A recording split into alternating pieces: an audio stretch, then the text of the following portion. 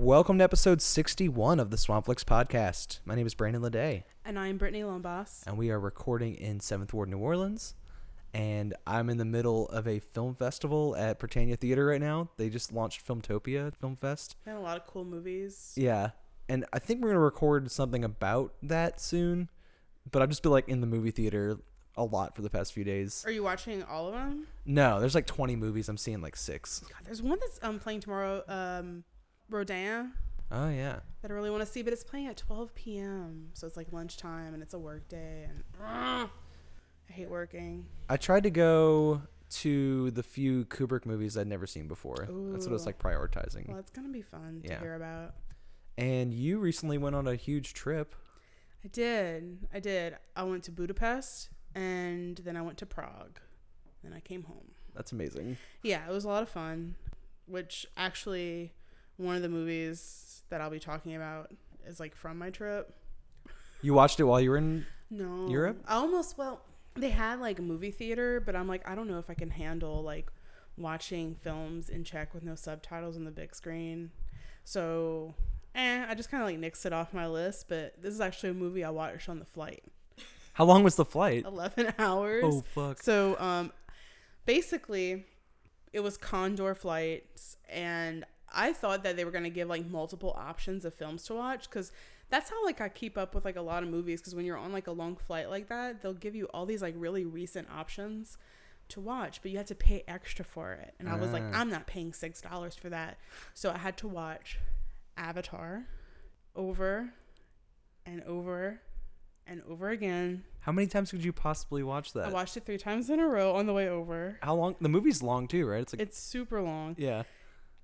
I don't want to talk about that because I'm not an Avatar person. I saw it once in the theater and quickly forgot everything that happened in it. It's really a squirmy movie. It just makes me very uncomfortable. But then I watched, I don't know, this could be a segue into it, Alvin and the Chipmunks 3 times on the way back. And I never saw it before. I went to the theater to see the third one because John Waters had a cameo in it. Right. I remember you were talking about it maybe for Honey, I Shrunk the Kids. Didn't you bring it up? You brought it up for something. You're like, oh, it reminds me of this. It was more insulting than that. I was talking about Ocean's 8. Because there's something about like the generic pop music and like the editing comedy style in Ocean's 8 reminded me of it. I see it now. Yeah. Oh, it was that and like some other movie with like Ashton Kutcher about Las Vegas that I couldn't handle. So I'm like, well, I remember Brandon saying that he liked Alvin and the Chipmunks, so I just kept watching it. Can't say I did like the one I saw, but it was an interesting adventure to go watch this like 90 minutes kids movie for 90 seconds of John Waters talking to Alvin on an airplane. He was on an airplane in his scene. Oh, if only Alvin and the Chipmunks 3 was on the damn plane. Yeah. That would have made a lot more sense. The second squeakquel. So, Alvin and the Chipmunks, did not think I was going to enjoy it that much. But it kind of like tugged at my heartstrings a lot because these little CGI chipmunks are super cute. And I didn't realize that they had actual actor voices because they're so sped up that I'm like, you could have put anyone voicing them. Why did you pick like Justin Long? And oh my God, Jesse McCartney, who I'm a huge fan of. Who is that? Was he like a boy band guy? I might have to make you a CD. Well, he was a, you know that song, She's No You, Oh No, or I don't want another pretty face, I don't want just anyone to hold. I can't tell if that's familiar or if it just sounds like a lot of stuff I listened to in the early 2000s. You would like him. I think you would like his music. Well, I'm a huge fan. He was actually here for like a show June 16th, and it got sold out, which was very surprising. So I was very disappointed. Actually, I had one of my friends, like she was supposed to come in to visit her parents from California, and she like kind of rearranged her flight so she could make the Jesse McCartney concert with me, and it was sold out. Oh no. But well, he's the voice of Theodore. Oh. Like you could tell. But it's such like a beautiful movie where there are these scenes where the chipmunks are in like the pantry and they're playing with like cheese balls and cereal and stuff like that, and it looks so good. Like it's so like well done, that like you really feel like you're that tiny and everything looks normal. I don't know, just I kind of was able to put myself in little chipmunk shoes. And Jason Lee is psychotic in this film. Like the whole time he's talking, it's like he's whisper yelling. And that's just how he talks in general. Like, do you want to come to dinner? Sure. 7 p.m. Sure. It's so weird. Maybe it's like this Scientology thing going on with him that's like making his voice that way. I don't know, but I'm pretty sure there's like a theory out there, a little conspiracy theory. And Dave shitballs. What's his name? David Cross? David Cross. He is such a good villain. Because he has like that, you don't hate him and you're not disgusted by him, but then you kind of are, but he's really funny about it, so it doesn't matter. He's fabulous. He's a villain in a lot of kids' movies. I think like She's the Man, he was the villain in that one. Oh, She's the Man. If I'm thinking of the right movie, I think it's like the Amanda Bynes soccer movie. It is. I was thinking of Joanna Man. Oh, no. I was like, was he in there? It's another movie about cross-dressing sports. Yes. Ladybugs, I guess, would be the trilogy. Which is on Hulu right now. Oh, no. Mm-hmm. But yeah, so I was so surprised that I liked Alvin and the Chipmunks, because I was just putting like movies in the background to kind of like help me fall asleep. And then I couldn't sleep for it because it was just kind of, it was so much fun. It was so much fun. I like the forced perspective stuff where you feel like you're tiny with like all the giant props, like Attack of the Puppet People kind of stuff. Yeah. It's just like they took a lot of time. You could tell they did a lot of time. They were very like detail oriented with it. Maybe by the third one that I saw, they got a little lazier because I do not remember that being good. Okay. Well, now I'm like a huge fan. Yeah. So I'm going to be... You're going to have to report back. I will. Maybe that could be another episode in the future. Who knows? Oh, no. Okay, I know. I do have to say, like, the only part that was like very, very uncomfortable for me was they're made, and the trio, the Chipmunks, are made into this like NSYNC like pop group, and they have like sexy ladies dancing in the background to their Chipmunk songs. It's just very unnecessary. Yeah, I remember a lot of large party scenes like poolside or on Bourbon Street. And the one I saw, Oh, no. they do this like really cleaned up version of Uptown Funk on Bourbon Street. That's like the most like spick and span version of Bourbon Street you've ever seen on film. It's like, it looks like it was freshly mopped, you know? That never happens. Yeah, it was very weird. Wow. All right. So yeah, that was probably the most recent like funny thing that I watched lately. Anything else significant? I mean, you were busy. Yes, though I did watch. So there's another film that I watched that was just as visually beautiful as Alvin and the Chipmunks, but it's deeply disturbing. It's called Track 29. Never heard of it before. Me neither. I recently got a subscription to Filmstruck, and I was just kind of browsing. You can browse by like decade through Filmstruck, so I was like, you know, I feel like watching like something from the 70s or 80s that like Filmstruck would pick for me to watch. So I was looking through the 80s decade, and then I saw this thing, Track 29 from 1988. First thought in my head is like, what the hell is this? It sounds kind of cool. And on the cover is Gary Oldman dressed up as like a little punk rock teen. So I immediately press play.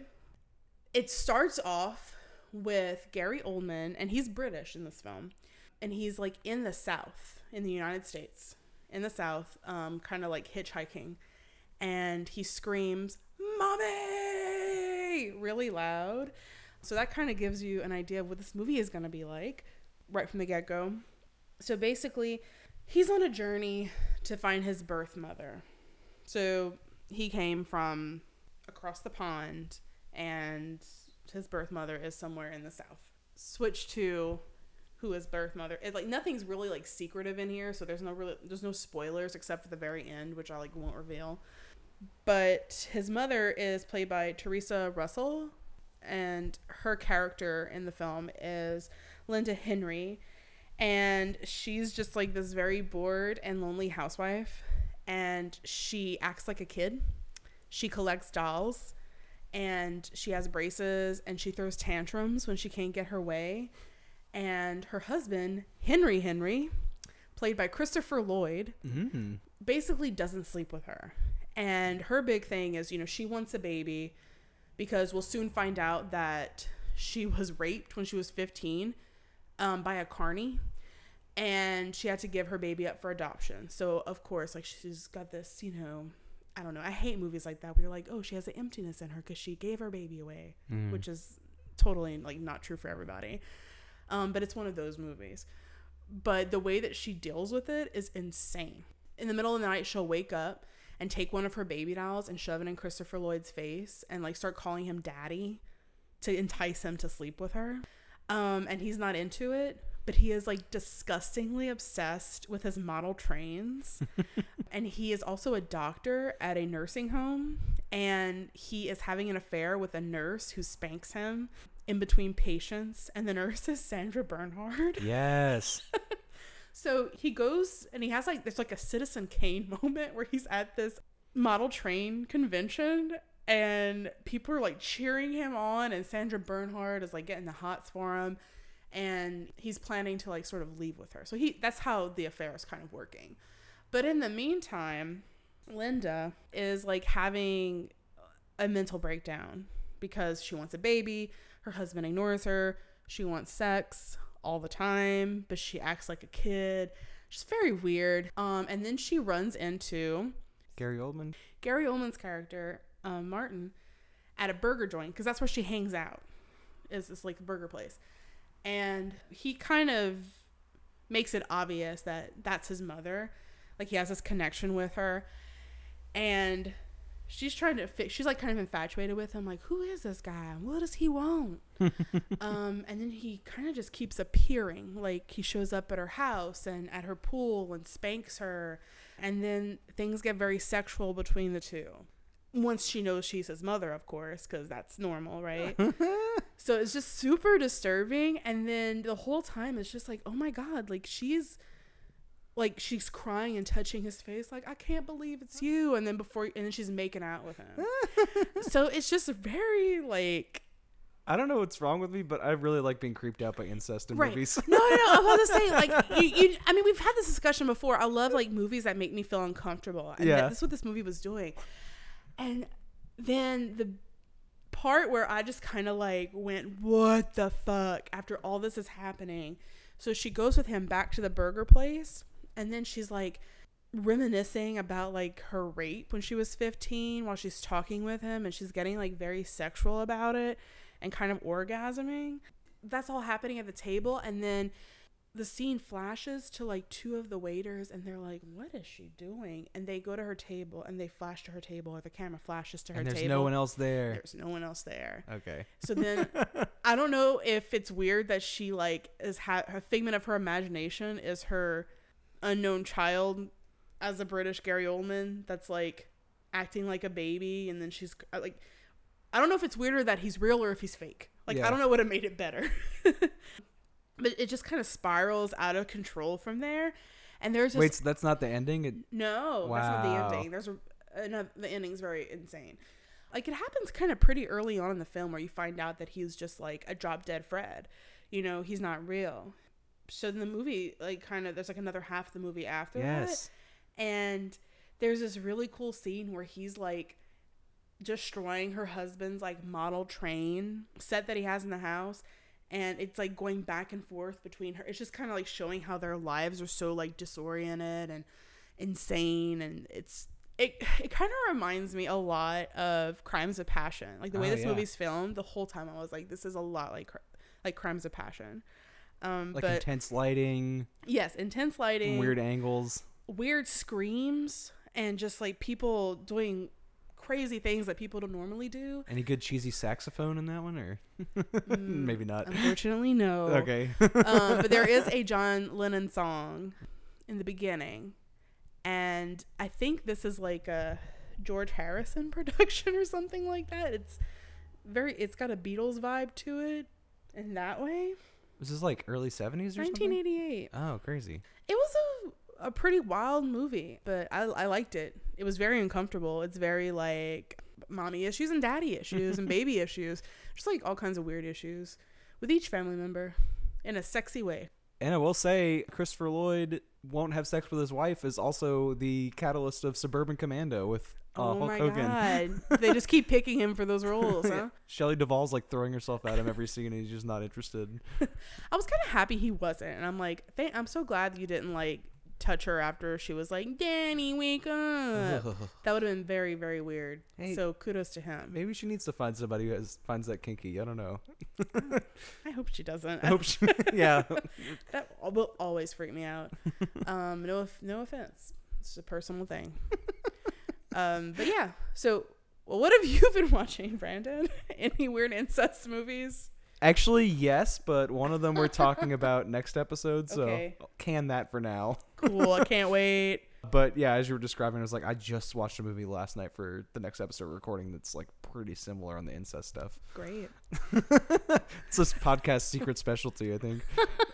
Oh, God. I have been watching a few horror movies recently. I went to see Unfriended 2 Dark Web on the day it opened. Took off Does for not work. surprise me. I saw that when I was waiting in line at the movies, and I'm like, Brandon's probably all over this shit. It's pretty good. It's not... I'm not as in love with it as the first one. It repeats the same gimmick where it's like all the one laptop screen and you watch like sort of the user interface of someone on Skype with 5 of their friends, and they all get like taken out one by one. They're still using Skype. Yeah. Awesome. The problem is twofold, I think. It gets rid of the ghost from the first Unfriended movie. Oh, no. And makes it a more like realistic threat, quote unquote, in that there's no supernatural ghosts in the internet or anything. This is like real people tormenting these kids.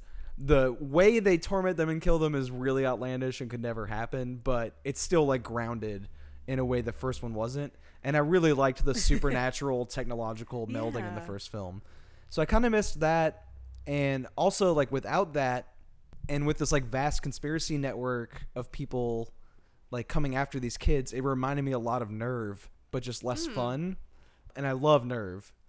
So I guess what I'm saying is like it's a good version of a type of movie I like, but there's like other movies I think do it better.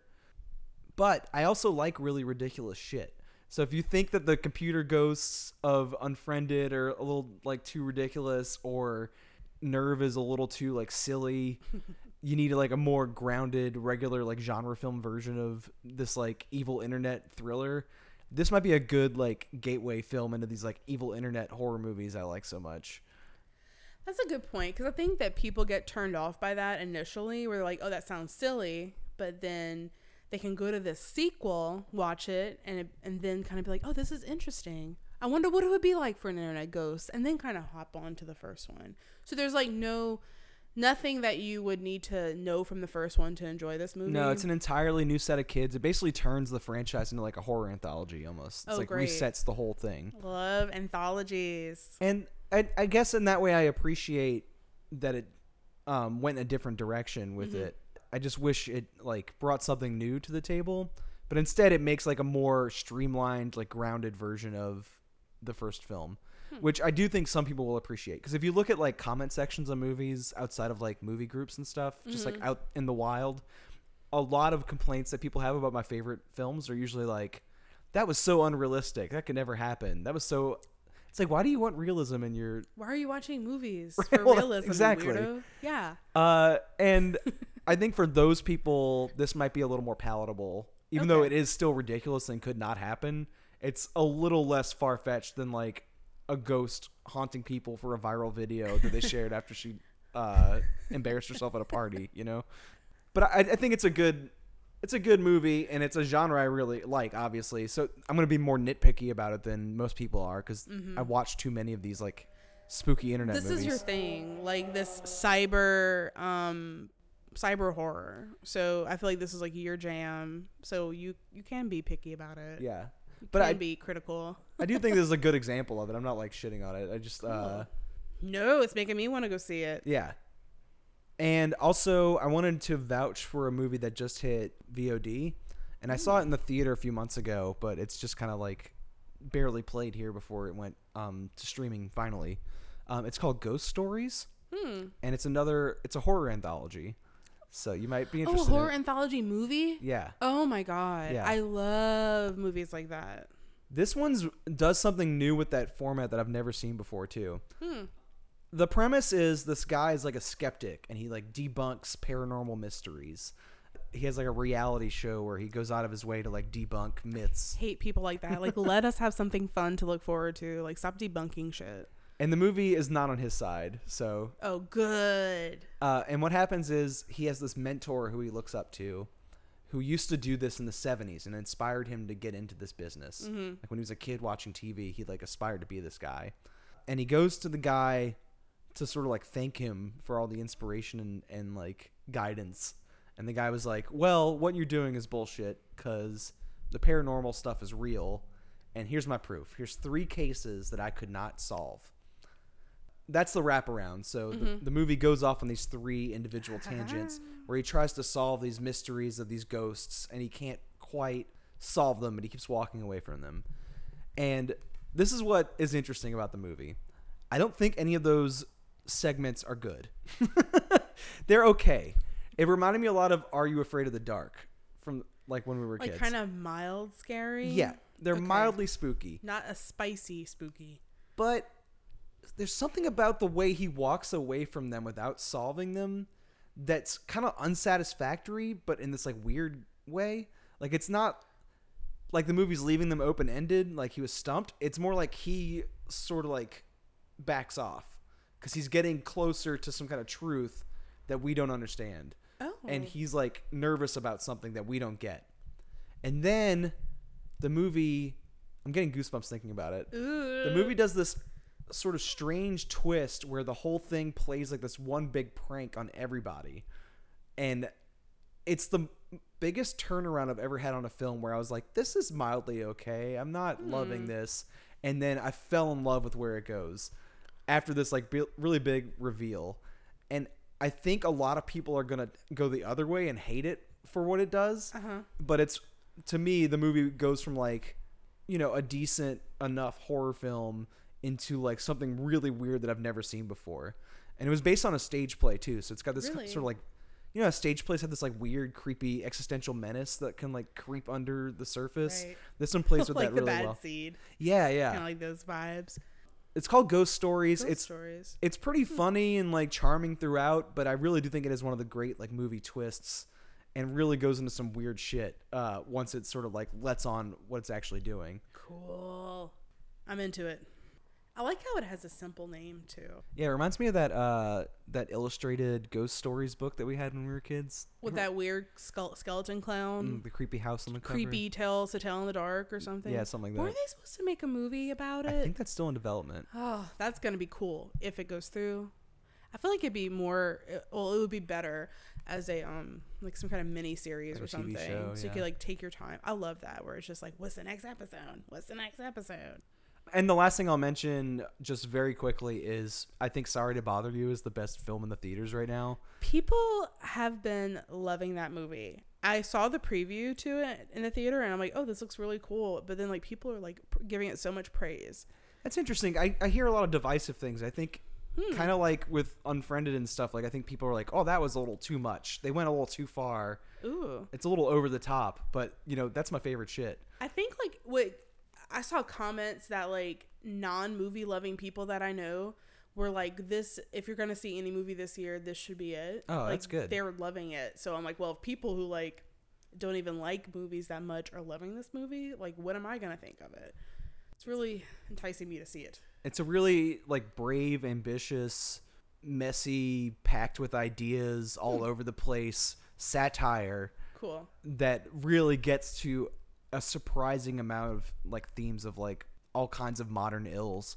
And I don't want to say too much about it until I don't know. I can either pin you or James on the mic and actually talk about it for a minute. But I will be saying it though. Yeah, I really do think that's like the best movie that's out right now that I've seen at least. And I think if you're on the fence about whether to go check it out, please. So do I go see that or Unfriended 2 first? Oh, Sorry to Bother You for sure. Okay. Not even a question. Okay. Yeah, because Unfriended 2, you could watch at your house and get the same effect, I think. It's probably going to be on Netflix. Yeah. Before the other one for sure. Also, Sorry to Bother You is a comedy, and I feel like that's always more fun with a crowd. There's a lot of fun colors. Yeah. That I noticed. It's a really energetic, fun movie. Like, if you go out and see that in public, you'll have a good time, I think. Nice. Whereas, like, Unfriended, I think if you watch that at your house, you can probably even be more effectively creeped out by it, you know? Cool. Because you're alone. With your laptop open? Yeah. Skyping. Oh my God, what if you Skype somebody while you watch it? No. And you'll watch it at the same time while you're Skyping. Too many windows and windows, picture in picture. And especially if you're Skyping from your phone or something. Could you imagine? Well, today we're actually going to be talking about a movie that's in the theaters, which is not something we do very often. So I know. I love doing this. We did this for the last episode that we did together with Oceans. And I thought that was really fun because it's almost like there's still like a buzz going on about like something you just saw. So the excitement's still like in the air. It's really refreshing doing that. So I hope we get to do this more. Hell yeah. And all that's coming up to you right now. We built this club together, and then some girl shows up from out of nowhere who hasn't even paid her dues. How do you know what dues she's paid? This chick doesn't sing that way because she's had it easy. They don't come to hear us sing, Nikki. Or is that just bullshit now? You know, you're drunk. Go inside and call a cab. I will not be upstaged by some slut with mutant lungs. Then leave. You would ruin our friendship over some girl you barely know? So much for loyalty! Since when did you know anything about loyalty? How many goddamn times have I peeled you off the sidewalk? How many blackouts? How many times have I held your head over the toilet bowl while you threw up everything but your memories? Okay, fine! And now it's time for our regular Movie of the Minute segment. This is where hosts of the show bounce back and forth recommending films to each other. And this time it was Brittany's turn to choose what we're going to watch. And what'd you make me watch? I finally had the opportunity to make Brandon watch Burlesque, which is a 2010 sort of cabaret musical starring Cher and Christina Aguilera. So Christina Aguilera, I feel like this is her glitter or her crossroads. This was her cool as ice. Yeah, her cool as ice. That's a better way to put it. So she plays a girl named Allie, who is small town girl who's working as a waitress, and she just wants to become a star. So she just gives up everything and like leaves with, you know, what, $20 in her pocket or whatever, and goes to Los Angeles. Just a very poor decision that obviously isn't going to end up well. Like, anytime a movie starts like that, it's so cliche where, you know, oh God, they like made a huge mistake, they're going to have a rough time, and they're going to find something magical, which is kind of what happens. So she's kind of down on her luck when she moves to Los Angeles, and she kind of hears music from the street, and she happens upon a burlesque club that is owned by Tess, played by Cher. Ugh. And she watches one of the routines, and she just falls in love, and she's like, I want to do this. Like, I want to be on that stage. And obviously, you know, it's not going to be that easy. So she's able to at least like beg her way into getting a job as a waitress at the club. So that way she can kind of, I guess, climb her way to the top. In the meantime, while she's waitressing at the club is actually not in the best economic situation. Money is owed, and there is a greedy guy named Marcus who's ready to like ruin the club and like take it over, who is played by, I don't know his name in real life, but he is McSteamy. I don't know if you watch Grey's Anatomy. I do not. So on Grey's Anatomy, the hot doctors, like Patrick Dempsey's character, they call him McDreamy. And this guy's character, they call him McSteamy. I will never know his real name. Anyways, so all of this is happening. And, well, finally she gets a chance to be a burlesque dancer because they're having auditions, because one of the dancers, who's Juliana Huff, who is actually like a fabulous dancer in real life, well, her character becomes pregnant, so they need to find her like replacement while she's pregnant. And Christina Aguilera, or Allie, it's hard to like refer to her as like not Christina. Mm-hmm. She kind of forces her way on stage, and then Cher and the stage manager, who is Stanley Tucci, are like, well, I guess we'll just let her do it. And of course, she owns it. She does like a performance of Wagon Wheel Watusi. And of course, there's got to be some kind of female villain in these situations, which kind of sucks.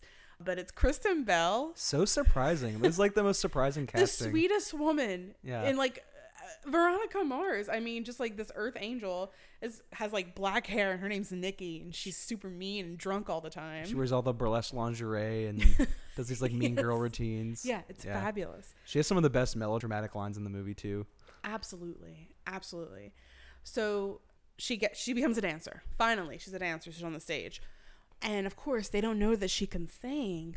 And then one night, Nikki kind of unplugs the vocals for the track, or she unplugs the track like in the middle of a routine. And as they start to lower the curtain, those iconic Christina Aguilera runs start to come out like.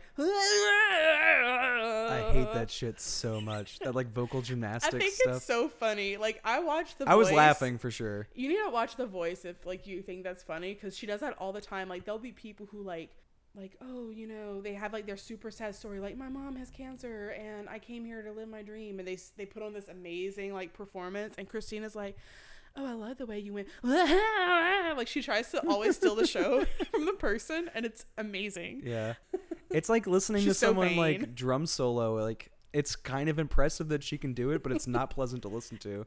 Oh, that's a good way of putting it. But of course, like I was like, yes, you know, of course this is gonna happen. Oh yeah, it's appropriate for the movie. It's so funny. So then of course they're like, ooh, she can sing too. She's gonna save the club. Now we can like double the entrance fee because we have a singer. So they're all super excited. I don't know why I go to like weird Southern accents when I get like excited, but what was that, like North Carolina coast or something? Oh, and also before we forget to mention that there's a cool Alan Cumming performance. Pretty much doing his ringmaster from Burlesque, right? I mean, from Cabaret. Cabaret, yeah. So fun. How did you like this movie, Brandon? I kind of expected it to be like a glitter style, like So Bad It's Good, campy kind of pleasure. Right. But it was a much more cozy movie. It's something I think, to its benefit and to its detriment, kind of like drags out the story to like a 2-hour runtime. Where like they could have done this movie in like 80 minutes. But it really just sort of like takes its time, sets up all these different plots and conflicts that it has to resolve, and like nothing feels rushed at all. Like Cher getting her club back, and Christina going back and forth between these two guys, and Stanley Tucci's got his own side romantic plot. Right. It's all very sprawled out and like all over the place, but not in an unpleasant way. Like it could have been tightened up, but it was like, I don't know, kind of like comfort food kind of a movie. Because it's such like a bombastic, loud setting, I kind of expected it to be this like really campy, over the top thing, and it's a lot more like low key than that. Also interesting is I cannot believe this movie came out in 2010, because it looks exactly like the Lady Marmalade video from 2001. Right. And Glitter, I think, was 2002, and this film feels like it should have came out around the same time. It was like it came out too late, I think. I feel like someone was like pitching it as soon as Lady Marmalade came out and just took this long to get made, which would make sense why it's so in need of editing, because I feel like they had this script around for so long that by the time they got funding, they were basically doing it themselves and was like, oh, we'll just leave it all in. Yeah, like there were some parts that like I thought weren't very enjoyable, like the romance between her and the bartender. I thought was kind of, we could have done a lot without a lot of those scenes. Like it didn't really matter. Like you're not hoping for her to find a guy. You're hoping for her to like become a burlesque dancer and singer and have a successful career. And he's just kind of like this weird side story that's overplayed. Like, oh, there's this guy and I thought he was gay, but he isn't. So I better go put some pants on. And oh no, he has a fiance, so we can never be together, but we'll flirt really like a lot. It's just, I hate stuff like that. Like, this movie could have done without him. Or it could have just been like shorter. Like it was like really drawn out back and forth between them. We knew where it was going. It just like took a very long time to get there. I know we're talking about like drawn out. There's a scene that is like beautifully drawn out where it's kind of like Cher gets her solo moment, and I love it so much, where she sings that song You Haven't Seen the Last of Me, and you kind of get to know her character really well. Yeah. It's almost like her, what's the word for it, like a soliloquy, is that the word? Yeah, where like a actor gives like an aside to the camera, right? Yeah. So it kind of felt like that, like a play almost, like her big like centerpiece I felt like I was monologue. watching like a Broadway show, and that was like her character's little jam. And she goes into the alley and Nikki's like super drunk and she's like, I slept with your husband. That is the best scene in this And then movie. Cher gets a fucking crowbar out of her trunk and smashes that bitch's window, and it is so much fun. I love Kristen Bell shouting, "I will not be upstaged by some slut with mutant lungs." Yeah. Actually, Diablo Cody did an uncredited write-up on the like a punch-up on the jokes in this movie. And Really? that line for sure feels like a Diablo Cody line. It does. Oh my god, that's so. I didn't know that. That's funny. Yeah, that was my favorite scene in the movie. Me too. Yeah, like I'm like, we better talk about this because it's so damn good. And the only other like kind of over-the-top committed scene for me was when they did a like S&M leather cops routine. It's the one that Nikki pulls the plug on before Christina gets to actually like do her number. Gotcha. But they're dressed up like leather fetish cops in this like sort of like Tom of Finland thing, and she Christina Aguilera ends up doing this like almost Little Richard impersonation in whatever song she's singing. Yeah. I think it's Tough Lover is the name of the song. Yeah. That was really fun. Well, that's the thing. Like, all the performances are really good. Like, they're almost, shoot me for saying it, I think it's on par with Chicago performances. I'm gonna get a lot of shit for that, but it was so good. Like, all the burlesque routines are fantastic. I will say, like, it's hard not to keep comparing this to Glitter. I don't know why. There's a lot of glitter in it. Yeah, it's and true. Diamonds. But like Glitter is fun because Mariah Carey's like so over the top and like kind of bad in that movie. Right. Christina Aguilera is not a bad actress in this. She's not gonna blow your socks off, but she's like she's pretty good in it. Yeah. And there's like a really nice rapport between her and Cher that you would think they would be having the same blow ups that Cher has with Kristen Bell, but instead their exchanges are more like Cher doing her makeup and giving her a pep talk, or like them sharing a drink at the bar. Here's some red lipstick. Could you imagine Cher putting red lipstick on you? Exactly. It's like a fantasy. Yeah.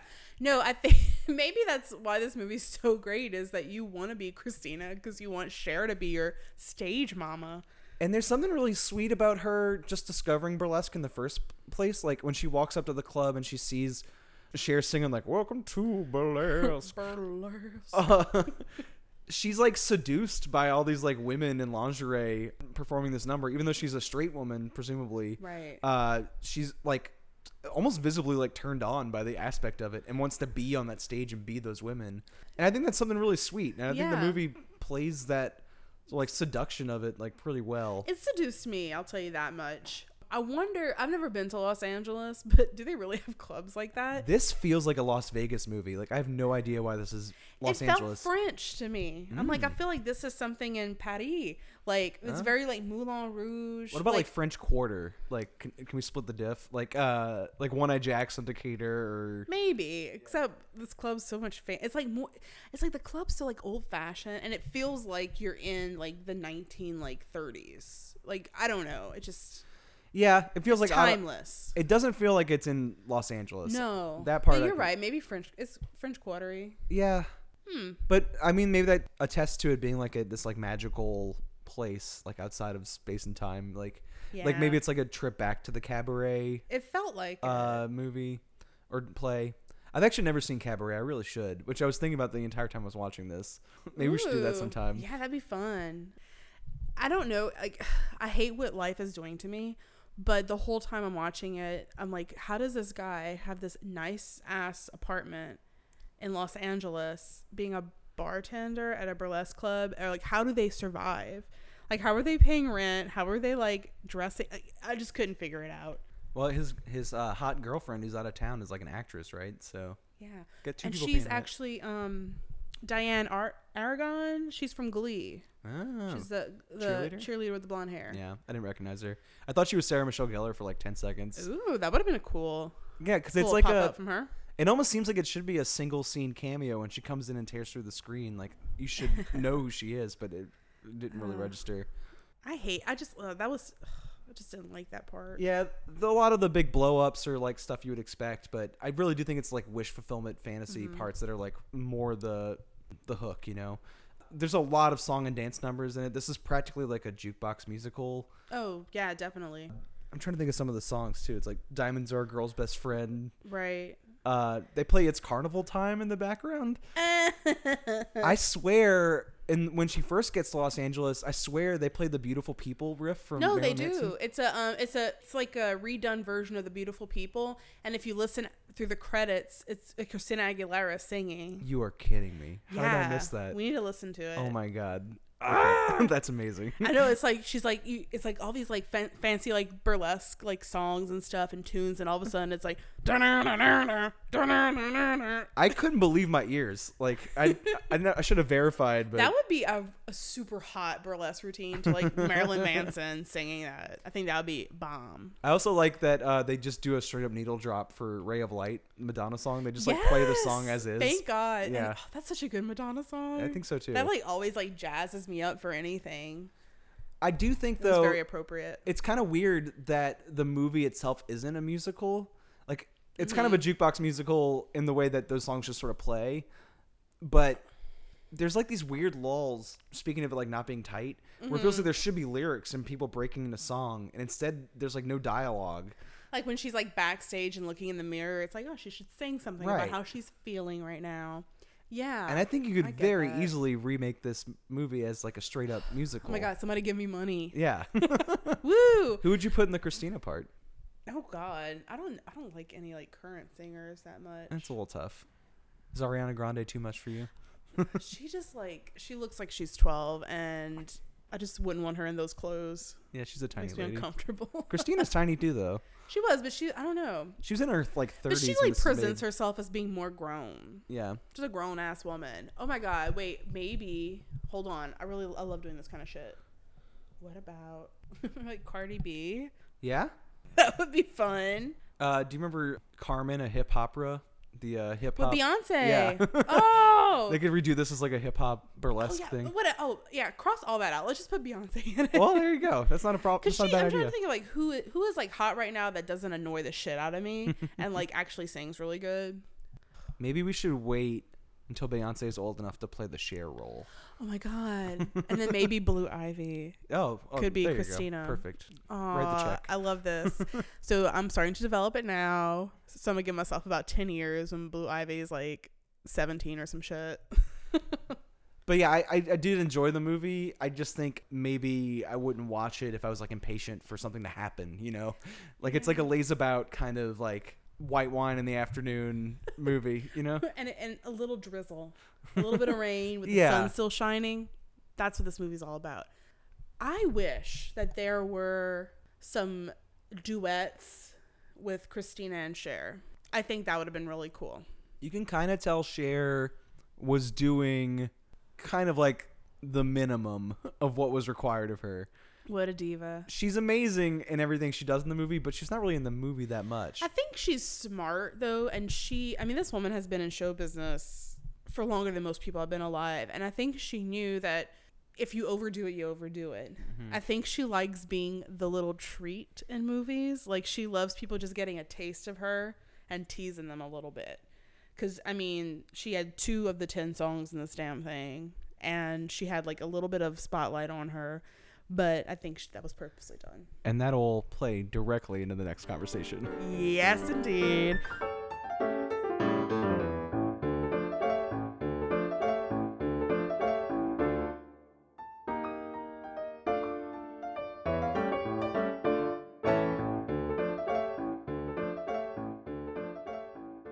You must meet our hotel manager.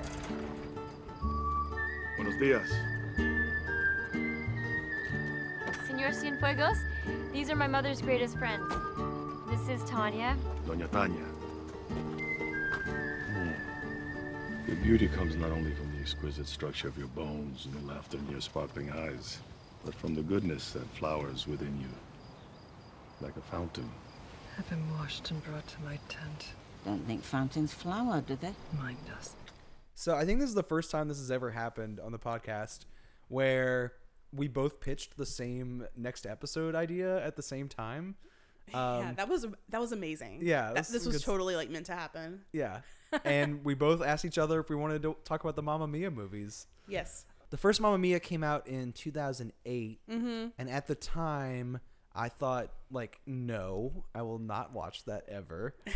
And something happened in the last 10 years where the trailer for the new one, which kind of just promises more of the same kind of stuff, I was like super delighted by it and wanted to see it immediately.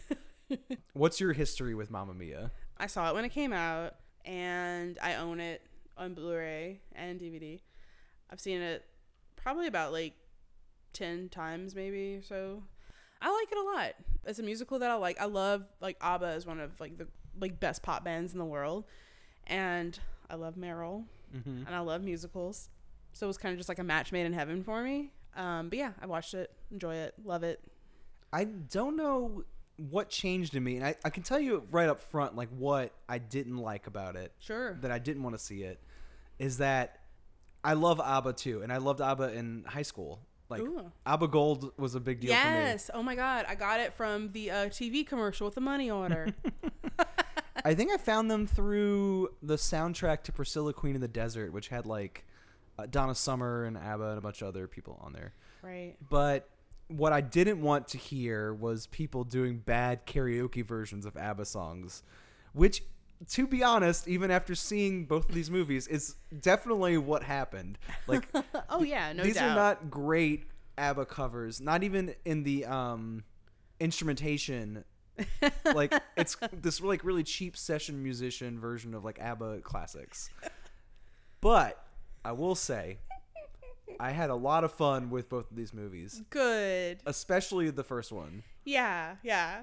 The first movie is so fucking bizarre. It's a jukebox musical, so it's all ABBA songs, and the narrative is crafted around the ABBA tunes. So like they come up with this story that can incorporate all the different songs. And it's such a weird story and setting for ABBA songs. Like, it's so far-fetched and like out there, but it works. And I think that's the setting is partly what makes it such an interesting movie, because it's a German-American co-production. So they filmed the dialogue in both German and English. It was set in Greece, and it's got this Swedish pop band providing all the songs, and one of the three guys that are like the love interests in the story is a Swede. But like all the main characters are like white Americans, which is so funny. And I think it's because of the German English thing. Like, the dialogue just feels so weird. It doesn't sync with people's mouths or acting reactions like well at all, and gives it this really bizarre energy. It feels like this movie where everyone is pretending to be human for the first time. But that's something that might be off-putting at first, but once they start singing the songs and pantomiming the lyrics, every time an image comes up in the lyrics, they just show it on the screen in some ridiculous way. So like during Money, Money, Money, they'll suddenly be on this expensive yacht and like a roulette table will spin. Right. It's got this sort of like surreal energy to it. It's funny because that you mentioned that the acting and a lot of the dialogue, it felt like a Broadway play. Like that overacting that's done in like theater is really, really present in here. That is 100% what Amanda Seyfried's doing in this movie. Oh yeah. She's doing this like overreactive, like playing for the back row kind of thing. And it's actually really charming the way she does it. Yeah. The plot of the movie is that she is like a 20 something. Like she's 20. I think she's exactly 20. And she's going to get married in Greece at her mom's like beautiful resort on the water. Must be nice. Yeah, really. These are movies about rich people without any problems. They like invent problems. Who like pretend to be like broke. Okay. Yeah, she's broke, but she has a staff of like 30 people. You know, and you live in one of the most beautiful places in the world, so just be broke and enjoy yourself if you are. So for her wedding, she invites the 3 people she assumes might be her father, based on a journal she finds where her mom details having sex with 3 men in very close succession with each other, and then finding out that she was pregnant. The 3 guys are Colin Firth, Pierce Brosnan, and Stellan Skarsgård, and the mother is played by Meryl Streep. Amanda Seyfried has no real plan here. As soon as the fathers arrive, she thinks that she'll just know upon sight like which one is her dad. Like weird connection. but it doesn't work out like No, that. it's just totally confusing. And the crisis that, again, she makes her own problem by inviting these people is that she needs to figure out which one it is so he can walk her down the aisle at the wedding at the end of the movie. Obviously, none of these like crises really matter as much as the fun of just watching the ABBA songs performed. Right. Like, you don't really care, like, if she finds out who her father is. And it's just so bizarre the way that she just doesn't explain this plan to anybody except her two friends. Like, she's basically gaslighting her mom.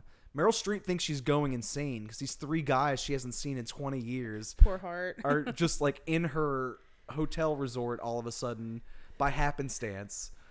She has a really funny moment where she, like, hallucinates them as their younger selves. Yes. So you see, like, Pierce Brosnan looks like a sort of hippie-ish metalhead. And Colin Firth looks punk all of a sudden.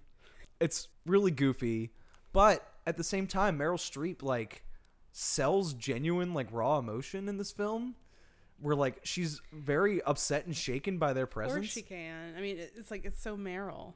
It's crazy how, like, over the top everyone else is, and she just, like, actually, like, was breaking my heart in this movie. Aw. I know, she kind of, like, gave off that, like, struggling single mom, like, heartbreaking kind of emotion that always gets to me. Even though she's living in a villa in Greece. Living the best life possible. Yeah, totally. Okay, let's get to the heart of why this movie's amazing. Yes. It's because everyone is so fucking horny. Yeah, it's this is such a filthy ass movie that is like covered in ABBA. It's so crazy that people bring their kids to see this. And I watched it on Netflix the other night, and before it starts it's like, this movie's PG-13 for some sexual references. And I'm like, the whole damn thing. Yeah. Like, it's based on a woman who like slept with like 3, you know what I mean? Like, it's based kind of on this like sexual premise, and no one shames her for it or anything. No, and that's what I love about it, because it's just kind of like, oh, so yeah, you don't know who the father is. That's whatever. In fact, like, Amanda Seyfried it. and her two buddies are like super excited about her mom's like sexual exploits. Right, they're like reading through her journal and they're like, ooh, like they're having like that. It reminded me on Grease whenever they're in like the bedroom doing the Sandra D, and they're like, ah. It's it's a lot like the Tell Me More part too. We're like looking for more sexual better. details. Yeah, like, oh, what else did she do? It's so fucked so up. dorky. And the way that every lyric is sort of like pantomimed and like made literal by the choreography. In the line, there's a fire within my soul. When she says in my soul, she like grabs her crotch. Christine Baranski plays one of Meryl Streep's friends. Filthy. She's the best part of both of these movies. Yeah, but absolutely. In Dancing Queen, when they say like anybody could be that guy, she like pretends that this like nearby flower is her dick, and like pretends to be the guy. And then like the music's high, and she puts like a little fake joint in her mouth. Yeah, and the joint's a tampon. Yeah. What a fun lady. Yeah. And she gets wrapped up in this whole like cougar plot.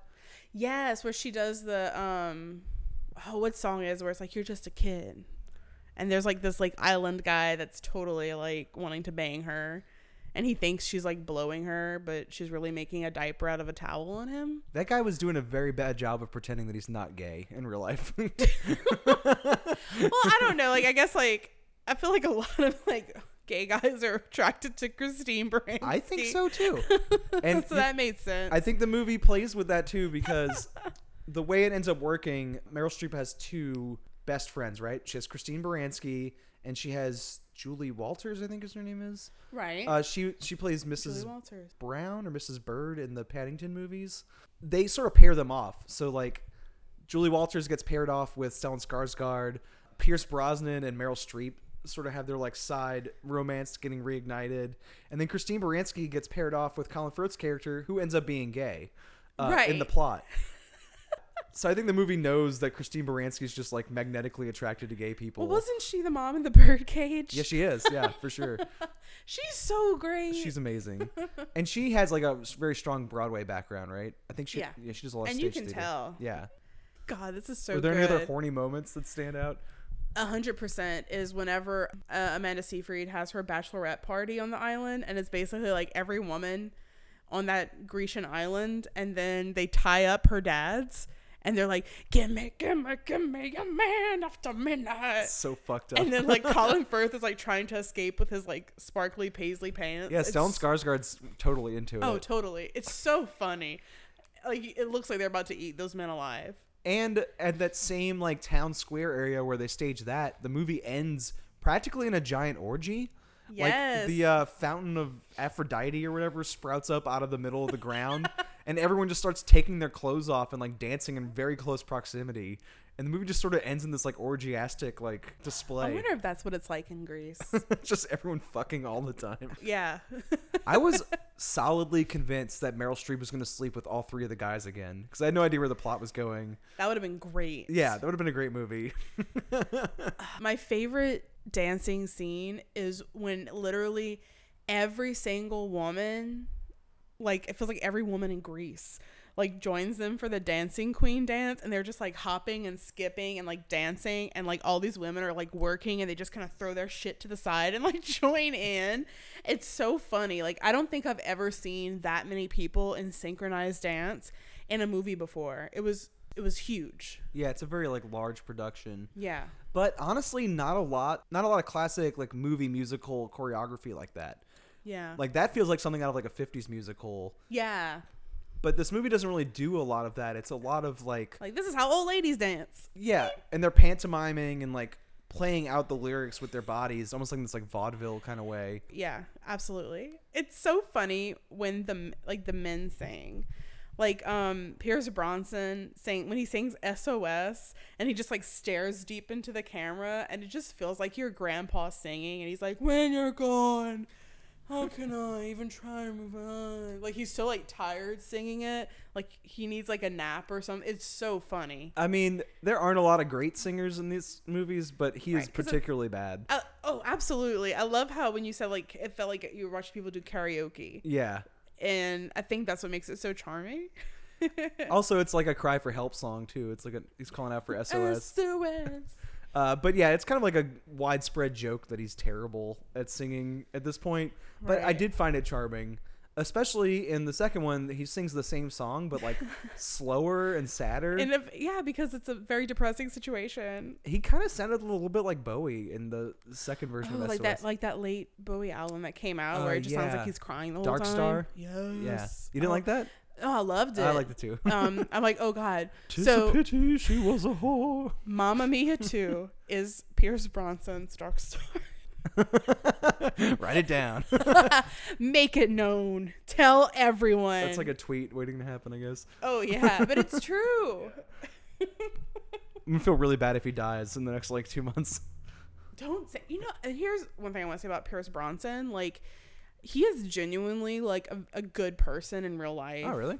He married just like, and I mean he is pretty hot, especially in his younger days. But he just married like.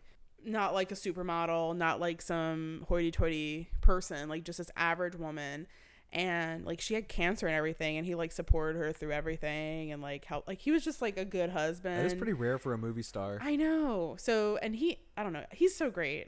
I love him. And this whole cast is just kind of lovable in general. I know. Like, there's no one that I really dislike. Maybe Sky. Who's Sky? The fiance. Oh, I just don't think about him. Well, that's more of a thing. Like, I'm just like, oh, you're kind of like a little unnecessary and you come in every now and then. But he was good at the big, like at the very end. It might be past the credits when they do the Super Trooper performance and he's like, I will say the end credits to the first Mamma Mia is fucking insane. Oh, totally. It's just the dynamos, quote unquote, which is Meryl Streep and her two friends. Would love to see them live. I guess. Everyone in the movie seems to think they're the greatest thing of all time. Their outfits that they bring, it's like you're in Greece and everyone's wearing like flowy linen. Mm-hmm. And then there's like this weird like star spandex glitter that kind of just really doesn't fit in with everything else. It's like a roller disco. Yeah, it's so weird where it's like what made them think of like, why don't we like put this movie in Greece and we let like these like white American ladies like kind of take the lead. It's just it's so strange and it feels very kind of all over the place, but it really isn't. I like how bizarrely disconnected the first movie feels. Yeah. The second Mamma Mia Mamma Mia 2, Here We Go Again. Oh my God, yeah. Is a much better made movie than that first one. Like, I think the choreography's better. The cinematographer is the guy who shoots all of Wes Anderson's movies. Oh. You can definitely tell, especially there's like the Waterloo scene where they're in that restaurant in Paris. Was shot really well. Very Wes Anderson. And they also fixed the problem with the German-English dialogue. Like, this doesn't feel like it was weirdly recorded in a different language and like 80 yards later. But all that being said, I didn't think it was as interesting as the first one. Like, even though it was like better made, and I still had fun watching it, like I thought the first one was like this weird object, like you were saying, like it just felt like really like disconnected and like not quite all put together correctly. And I found that like really fascinating and like fun to watch and rewatch. Well, I think maybe we were like numb to it at this point, where we're like, oh, we're expecting it. Like when you watch the first one for the first time, you don't expect it, but like, you know, Mamma Mia 2 is gonna be a lot like Mamma Mia 1. You know, I don't think it is. I think it's a little different. Like it's just like a better made movie. Like you said, that Waterloo sequence is, it's like really well staged. Everything's like there's a lot of good choreographed scenes where everyone gets involved instead of just like the people on the island. It's like the people in the restaurant. Yeah. Kind of get involved in like sing and dance. And instead of just pantomiming what's happening in the lyrics, they actually do these like complicated sort of line dancing routines where everyone's like doing the same thing at the same time. Yeah. It's like more like actual choreography instead of like fun. Whatever weird shit was going on in the first movie. Right. And I love how I don't know if we like mentioned it, but Mamma Mia 1, whenever it finished, she just never found out who her dad was, and they all accepted it, and they were like, well, we'll just be 1/3 of your dad. So she just has 3 dads. 3 dads. So then the movie starts out where she's like, oh, my dads. Like, and it's so funny to me. And in this one, she has even less problems. Like the hotel she's living at looks so much more amazing. Sparkling clean. Yeah. Beautiful. So obviously she has like some more cash flow. Because she has 3 dads now. Well, there you go. So she has to create a new crisis, and it's the reopening of the hotel. And instead of bringing the 3 dads in to muck up the proceedings, she brings in her grandmother, who arrives very late in the film, but she is played by Cher. Via helicopter. Like, yeah. It's so funny because the whole time I went with my cousin, and we're both like huge Cher fans, and we're like, when is she gonna come? When is she gonna come? And anytime like anything got like dun dun dun, we're like, oh God, it's her. But we got faked out a few times. But then when you see this like big black helicopter flying over this island, you know who's inside that thing. And it's worth noting this is Cher's first movie since Burlesque. It's the first film she's been in 8 years. And it is the first time she's been in a film with Meryl since Silkwood. I've never seen Silkwood. Well, we might have to watch that. Okay. It is great. It's so funny because like the movie's so much fun, and there's a lot of fun in it, but watching it in theaters, the minute that Cher's like foot steps out the helicopter with her coral painted toenails and her like white, peep toe heels, everyone started clapping. Yeah. Like everybody was like, yes, this is the moment we've all been waiting for. And she looks so freaking good. She really does. And I know people give her shit about plastic surgery, and whatever she had done very well. Like her plastic surgery is amazing, and I love how she like owns it. Like she had that quote years ago where she was talking to a reporter, and they were questioning her about like her like facelift and cheek implants and stuff, and she's like, if I want to put tits on my back, I could put tits on my back. Like it's not your business. Yeah, she's a queen. I love her. The movie kind of jokes about her celebrity a lot too, where like someone asks like, oh, you invited your grandma? Well, she won't come. No, she's never been seen outside of Vegas in like decades. Right. So there's a lot of jokes about funny. her celebrity. Yeah, her appearance is very funny. And she only has one song, kind of like in Burlesque. She has like one big number. I shit my pants. It's because very good. Fernando is one of my favorite ABBA songs, and the minute I saw her staring across at the like Andy Garcia, I'm like, she's not gonna do Fernando. And then, can you hear the drums, Fernando? I like flew back. Andy Garcia might be like my favorite part of this movie though, because he's so mysterious. Yeah, he plays this like overly romantic like seducer of women. There's a scene where he first meets Christine Baranski, and he like pays her a compliment, and then she like goes, "Be still, my beating vagina." Yeah. I don't know. There's something about that exchange that was like the biggest laugh I had in the entire film. It's very funny. So So yeah, he like kept going on like you're beautiful, blah blah blah blah, bone. Like he's like talking about like her facial features and like her soul and stuff, and it's very funny. Yeah, so for him to be paired off with Cher for that like climactic number felt really good. It's like, oh yeah, the best parts of this movie Did it are, feel like, good? It converging. felt so good. Yeah. Weirdly missing from this film for a large majority of it is Meryl Streep, who has apparently died since the last picture. It's such a weird thing to do. Like it starts and it's like, Mama would have loved this. And like in the hotel, there's because the movie there's flashbacks of young Donna and old Donna, Played by Lily James in the 70s. Yeah. She's so good. Yeah. Well, there's like pictures on the wall where it's like young like Lily James and then like a really weird Photoshop looking picture of Meryl Streep. I can't even think about it without laughing. I thought those were so fucking It was funny. one of those like when you see it things. And it kept showing up in the background and people kept pointing it out like, and they have all these pictures of your mom. Yeah, oh and my it's God. and it happened in moments where like they were crying, like kind of not crying, but like those like really emotional ones, like, oh, we miss her so much, and then she And she's like frolicking on the beach, and it looks like these like, you know, home fill, like when you buy a picture frame and it's already got a picture in it, except that it's Meryl Streep in her overalls. Okay, I want to make a picture frame company where that's the stock photo. Yes. Also, because it's like a prequel sequel, like it goes back in time to show her having sex with these three guys. With like, it's so funny seeing like the younger versions of like Colin Firth and Stellan Skarsgård and Pierce Brosnan. Pierce Bronson. It's so funny. Not as funny as the flashbacks in the first one where they're like de-aged by just like putting on Party City costumes.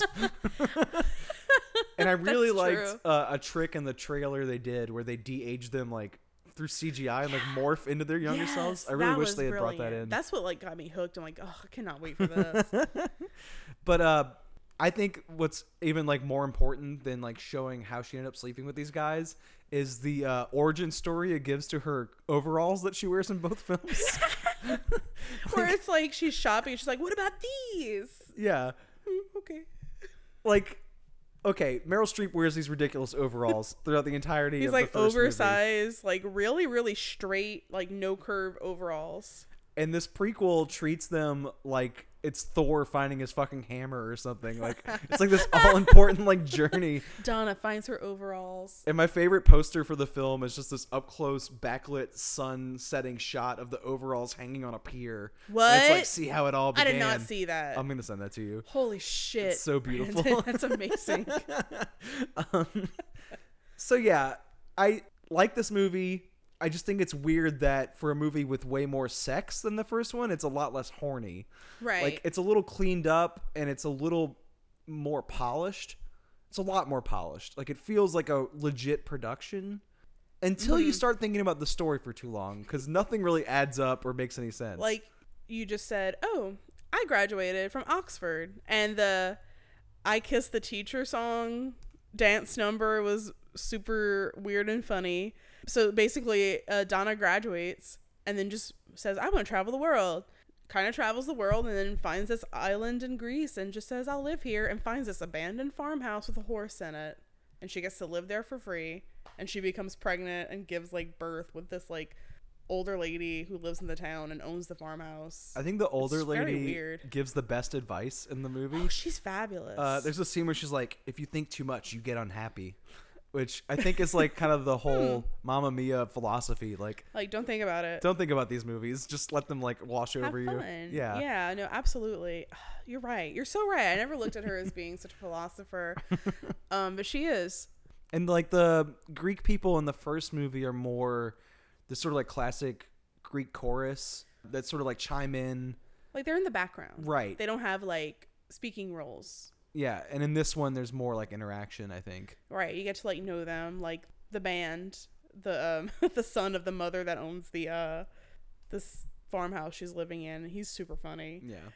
And the guy that checks the passports for the ferry, he has some really like funny lines. Did you stay until the credits were over? Yes, indeed. Did you see the stinger with him? Someone told me there's like an extra scene with him after the movie's over. No. Yeah, I missed it too. I missed that. I thought you meant like the big.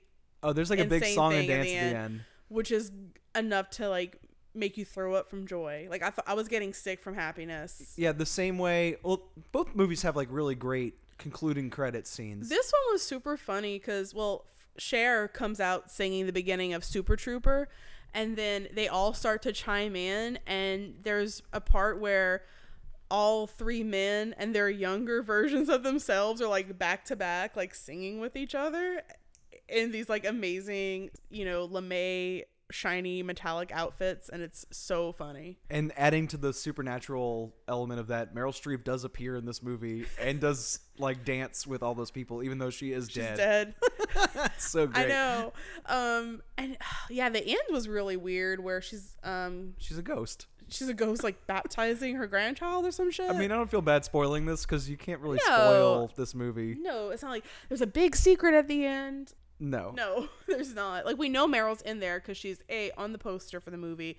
She's credited for it. Like, she's gonna be in there, and like right in the beginning, it's like, oh, mom's dead, so she's gonna make an appearance at some point. Also, the best thing that ever happened in the world at the premiere, her and Cher like kissed each other on the mouth and like this friendly peck on the lips. Right. It's almost I would say that it's on the iconic level of whenever Madonna and Britney Spears made out of the MTV Movie Awards and pushed Christina out of the way. Whoa.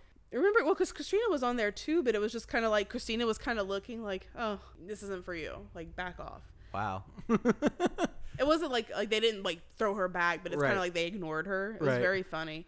This is a lot sweeter. Yeah. And honestly, not a big enough deal. No, because I love that they're like friends and they're fun and they don't give a shit. I saw like one person post it. I didn't really see that picture really making the rounds, which kind of surprises me. It's amazing. Yeah. It's the background on my phone. Like, I love it. And at work, like, I had my phone face up because I was listening to a podcast and my boss came to ask me a question. I'm like, I'll explain this later.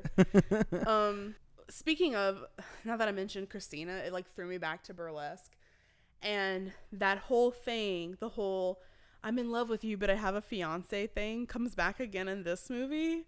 That stupid overplayed like storyline where young Pierce Bronson lives on the island and Donna like is so in love with him, and then like one day she finds his journal and she sees a picture of like some redhead chick with him, and it's like, who is she? Oh, she's my fiance, but I don't know if I really love her. Like, that whole thing comes back. So then he leaves for 20 years? Like, fuck, dude. You try a little harder than that. You know what I mean? Didn't he come back? I think he came back and she was already with Stellan Skarsgård's character. Yeah. With the boat guy. Yeah. And then he was like, fuck it. And then, like, left. But he's the only one. Like, Pierce Bronson, like, old Pierce Bronson, actually moved to live with his one-third daughter. And I think he's the real dad. Pierce Brosnan? Mm-hmm. I think the movie kind of hints that too. Because like she draws and he's like, oh, like I draw too. Although her like super blondness would indicate that Stellan Skarsgård is the dad. That's true. She's incredibly blonde. She is.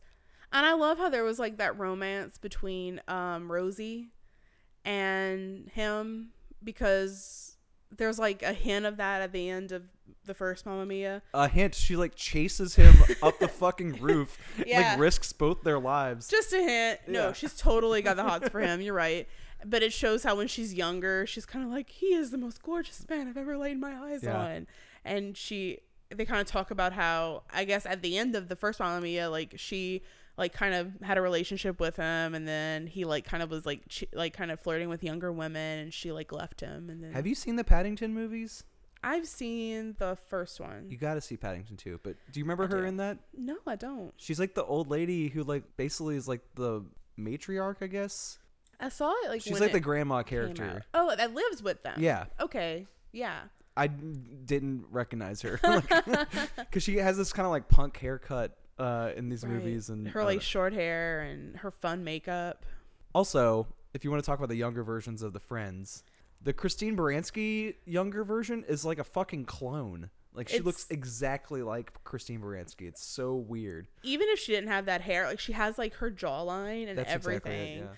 And here's another thing where the financial situation of like these people like really confuse me. I'm like, how can you afford to come visit your friend that lives in Greece? Like, where are you getting money from to like fly, take the boat, and take time off to always go visit her? She looks wealthy in these films. She dresses wealthy anyway. You're right. I don't know what her deal is. I mean, she did go to like a really nice university. She's right. So she's probably like paying for everything.